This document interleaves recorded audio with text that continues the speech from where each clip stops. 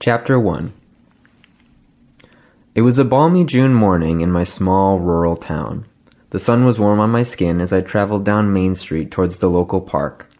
All around me, people were walking with friends and family while they window shopped for summer supplies. In the distance, I could hear lawnmowers revving and children laughing and playing around sprinklers.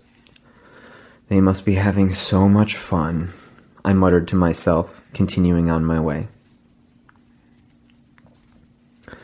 As I reached the park, children could be seen running around the playground equipment, while couples were scattered throughout the lush green grass in the distance, having picnics and conversation. I made my way steadily to a bench at the far end of the park.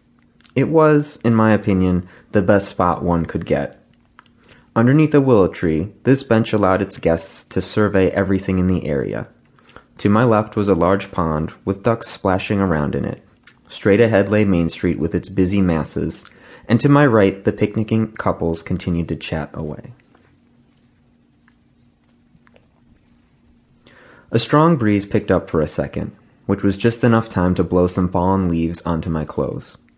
I stood in front of my future seat, sweeping the nuisances off my black suit coat and dress pants with my hand. Refusing to be brushed aside, I picked off a persistent leaf caught in the collar of my dark gray dress shirt. I wistfully looked at its brown and crunchy nature, only to finally crush it in my hand and drop it onto the ground below. Returning my attention to the bench, I slowly sat down on the weathered wood. Sitting on the bench gave me the time I needed to be alone.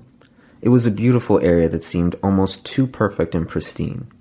It reminded me of one of those flawless paintings of landscapes that were all too common in this town, projecting an awe-inspiring image while still being fake. Regardless, I absorbed all of the scenery around me in the hopes of getting some of my resolve back. It had been a long week, and I felt like I was starting to flake out on my plans for the weekend. I had decided that morning to take a stroll through the park and recharge my batteries at my favorite bench before I continued. I closed my eyes and took a deep breath, inhaling the scents of the trees around me. As I exhaled, I felt a calming sensation start to come over me. My nerves relaxed with each passing breath. Yes, it seemed to be working. I felt my conviction return to me as I settled into the worn but still comfortable seat. I hate this game! Turning my head towards the sudden noise, I found myself observing a young girl, no more than 10, slamming a football down onto the ground. She lowered her head, staring at the ball, her expression a mix between anger and defeat. A man whom I presumed to be her father walked up and knelt down beside her, saying something that only she could hear. The man picked up the ball and placed it in the girl's hands, ensuring that her fingers were in the right position. He guided her arm ever so slowly in what looked to be a tutorial on throwing.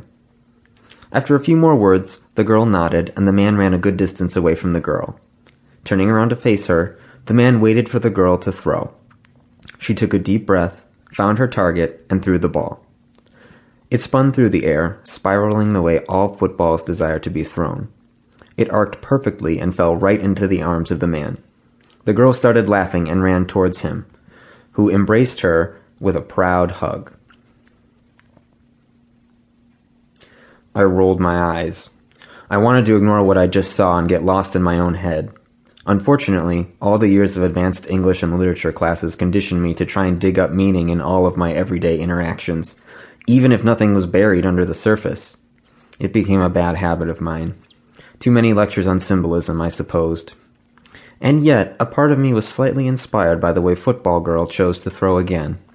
It made me think that if she could do that at 10, then I could most definitely do it at 19. So fuck it. Today was a good day to do it. Today was a good day to kill myself.